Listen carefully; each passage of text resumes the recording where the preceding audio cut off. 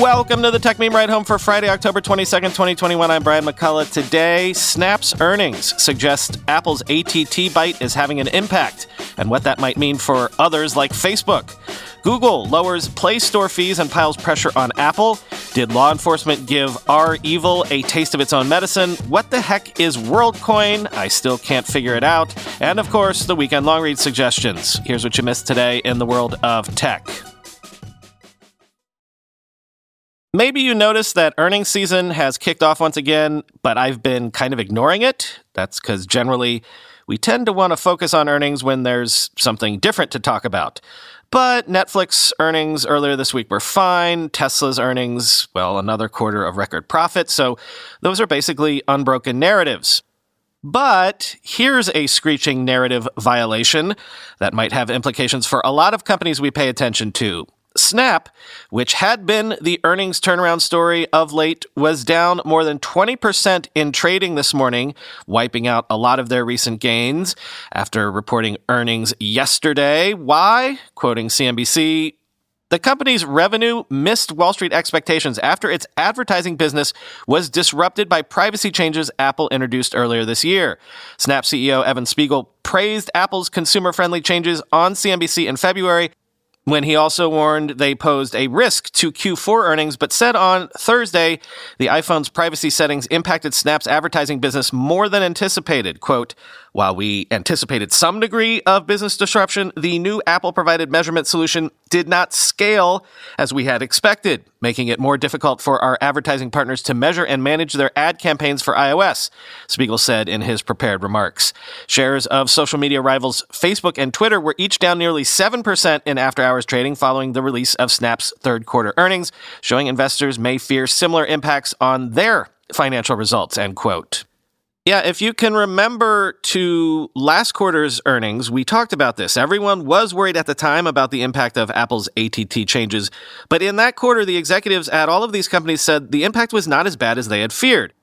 But in the meantime, we've been hearing anecdotally from the advertising industry generally that it has been at least as bad as a lot of people feared. We talk about some of this on the weekend bonus episode tomorrow, so listen for that. But also, will this impact everybody? Is this perhaps an additional reason why Facebook, for example, seems so freaked out lately? Quoting Patrick McGee on Twitter, how ads were working and on which audiences used to be real-time and granular, but on iOS it is now delayed up to 72 hours and only available in the aggregate. This has transformed much of the tailored ads industry into something more like a traditional billboard. As a result, some advertisers are throwing money at safe havens where granular details are still available, namely on Android and Apple search ads, end quote. And good old Gene Munster tweeted, quote, effectiveness of advertising measurement tools that have been used for a decade have been dramatically diminished, first starting in the summer with Apple's opt-out of tracking, and second with the September release of iOS 15. This will take 6 months to a year for the industry to get their hands around the changes to Apple. On top of Apple, advertisers are cutting spending because of the lack of supply and labor shortage. This means auction-based ad pricing is declining, end quote.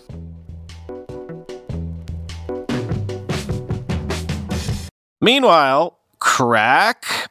Google announced it is lowering Play Store subscription fees to 15% and fees for ebooks and on-demand music streaming services to as low as 10%. The overall IAP, or in-app payment cut, seems to be unaffected, however. Quoting The Verge, Google's stated reason for the cheaper prices on ebooks and music streaming apps is that, quote, content costs account for the majority of sales and that the rates, quote, recognize industry economics of media content verticals, end quote. It's unstated, but also surely true that regulatory pressure and public pressure from companies like Spotify have factored into Google's decision. Currently, signing up for a Spotify subscription on Android redirects you to Spotify's website to enter your payment information. The lower fee structure for music streaming is still at Google's discretion, both for which apps are eligible and how low that fee will be. When asked how exactly developers can know if they qualify for the reduced fees, a Google spokesperson said, quote, developers can review program guidelines and express interest now and will follow up with more information if they are eligible, end quote. As for subscriptions, Google's previous structure was similar to Apple's, 30% the first year, 15% thereafter. The new change simplifies that by offering 15% right off the bat and is likely a strong incentive for developers to switch over from one-time payments to subscriptions. Google says that one reason for the change is that, quote, we've heard that customer churn makes it challenging for subscription businesses to benefit from that reduced rate, end quote. Google already has a program wherein the first $1 million a developer earns through Google requires a 15% cut instituted in March 2021. And since so many apps are ad-based and therefore free, the company claims that 99% of developers, quote, qualify for a service fee of 15% or less, end quote. So I've said before, a ruthless Google would use this opportunity this time to severely cut its app VIG to apply pressure to Apple. Not to promo the weekend bonus episode again, but we do talk about this at length. Zero-sum game. You can only grow by taking a bite out of your competitor's hide these days. And this certainly applies more pressure to Apple. Amazon has rolled out what it is calling local selling, an in-store pickup option for items from local businesses in the U.S., quoting CNBC. Amazon is launching a new shipping option for shoppers who don't want to wait for their package to arrive by mail. The company on Thursday rolled out Local Selling, a suite of services that allow small and medium-sized businesses who sell products on Amazon to offer in-store pickup and fast delivery to shoppers who live near their physical retail stores. The features could help Amazon keep shoppers on its site instead of going elsewhere, like retailers' own online stores or competitors' marketplaces. On eligible items, shoppers will be able to select in-store pickup when placing their order, then retrieve their package the same day. Amazon said in-store pickup will not cost extra. For local delivery, sellers will use their own trucks and vans to transport items to shoppers' doorsteps. Sellers can also choose to bundle other services on top of delivery like product assembly or installation. It's up to sellers to decide the delivery speed and shipping costs, but Amazon said many merchants are able to ensure 1 to 2 day delivery at no extra cost. With the local delivery option, Amazon is seeking to take advantage of its vast network of third-party sellers' physical footprint to speed up the process of getting packages to customers' doorsteps. It's a similar tactic taken by the likes of Walmart and Target, which have tapped into their brick-and-mortar storefronts to offer same-day delivery for orders placed online, end quote.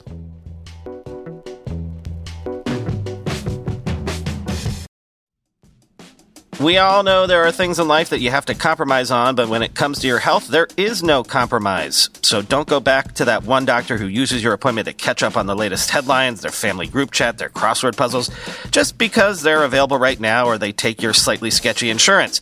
Instead, check out ZocDoc, the place where you can find and book doctors who will make you feel comfortable, listen to you, and prioritize your health. And you can search by location, availability, and insurance, so literally no compromises here, because with ZocDoc, you've got more options than you know.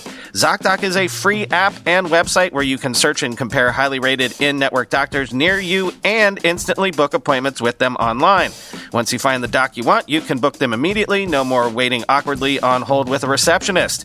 And these docs all have verified reviews from actual real patients. We're talking about booking appointments with tens of thousands of top-rated, patient-reviewed, credible doctors and specialists. I have personally used ZocDoc to find a podiatrist when I needed one for the first time ever in my life. Go to ZocDoc.com/TechMeme and download the ZocDoc app for free. Then find and book a top-rated doctor today. That's ZocDoc.com/TechMeme. ZocDoc.com/TechMeme.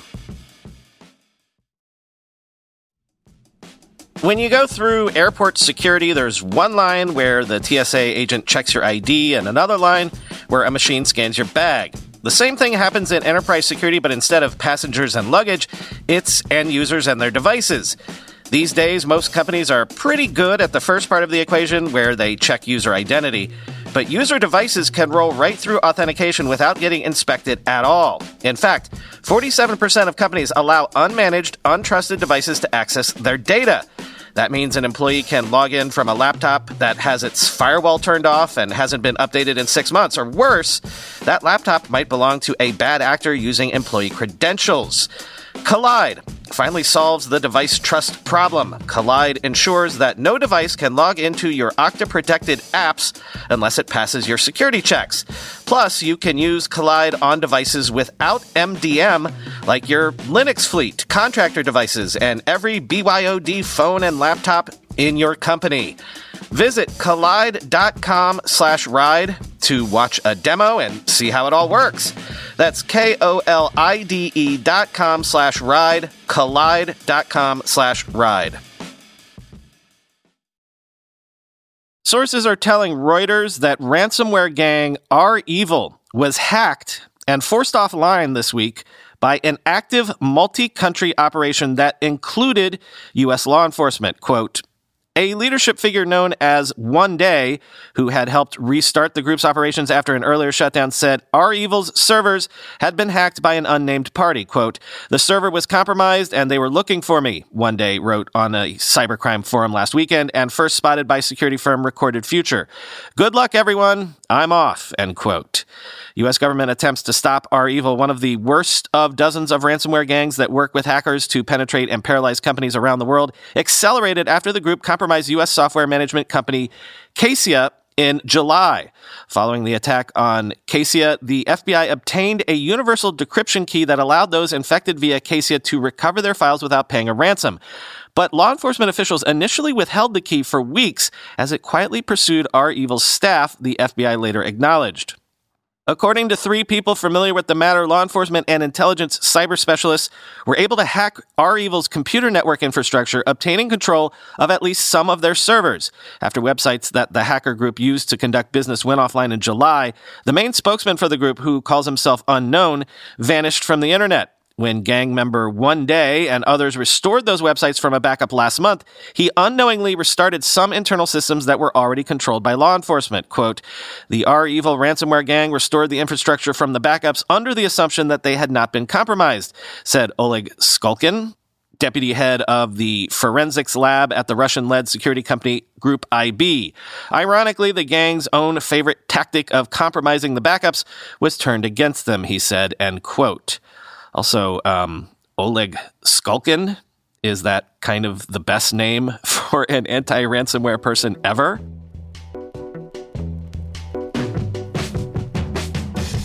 Sam Altman's WorldCoin yesterday officially launched its cryptocurrency. They're willing to give the cryptocurrency to anyone in the world for free in exchange for users scanning their eyeballs into an orb-like device. WorldCoin says it has 100,000 users globally and is valued at $1 billion. Quoting CNBC, Altman, CEO of artificial intelligence group OpenAI and former president of startup accelerator Y Combinator, co-founded the company with theoretical physics student Alex Blania and Max Novenstern, a former investment associate at Bridgewater Associates. The idea seems outlandish at first. Free money? And all I need to do is have my eyes scanned? It sounds too good to be true. However, WorldCoin's founders say it's about expanding the reach of cryptocurrencies and financial services more broadly to the masses. Less than 3% of the global population are crypto users, according to virtual currency exchange Crypto.com.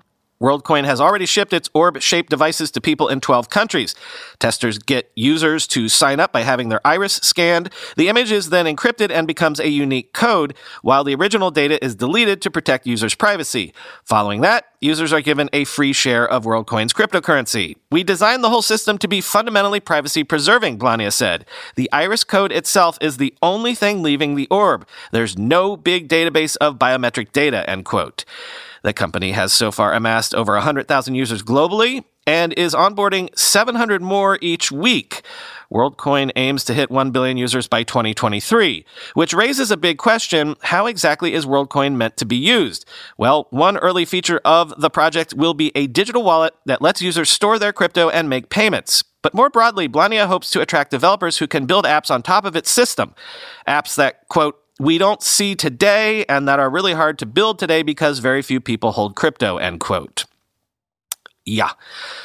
But still, the big question remains, and no one has been able to sufficiently explain this to me yet.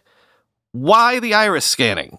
Like, why is that important? There would be easier ways to do it, one would think. This is real underpants gnome stuff to me, and no one's been able to make it any less confusing.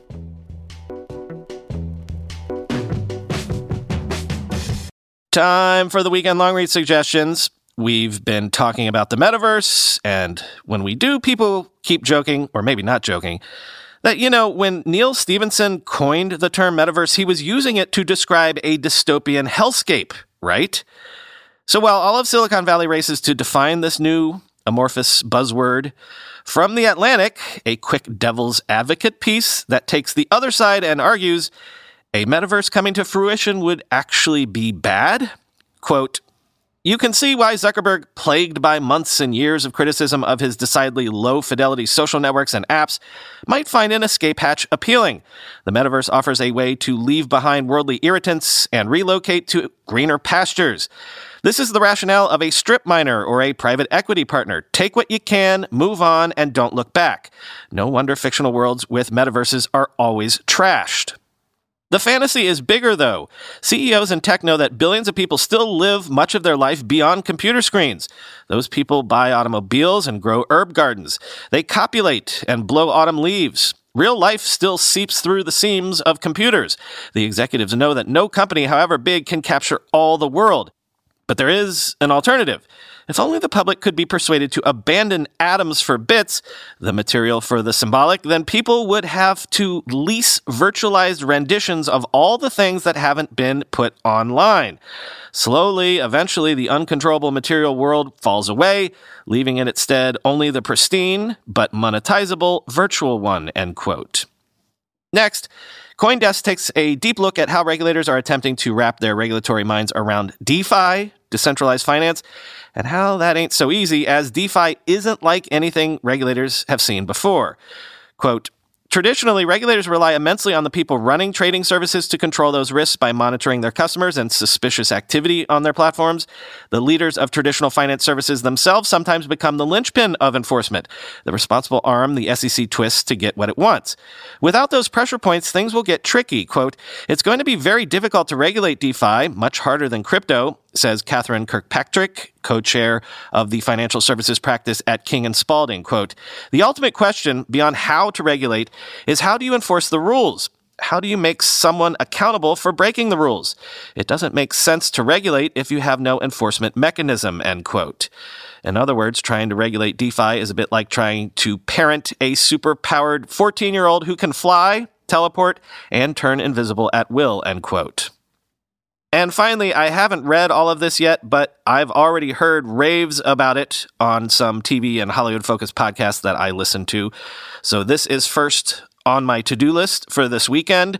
From GQ, quote, as legend has it, a few years back, Jeff Bezos demanded that his team at Amazon Studios create a fantasy epic that would put Game of Thrones to shame. Turns out that kind of thing is even harder to do than it sounds, and more expensive than you can imagine. Inside the epic quest to bring Wheel of Time to life and maybe change the face of global television forever, end quote.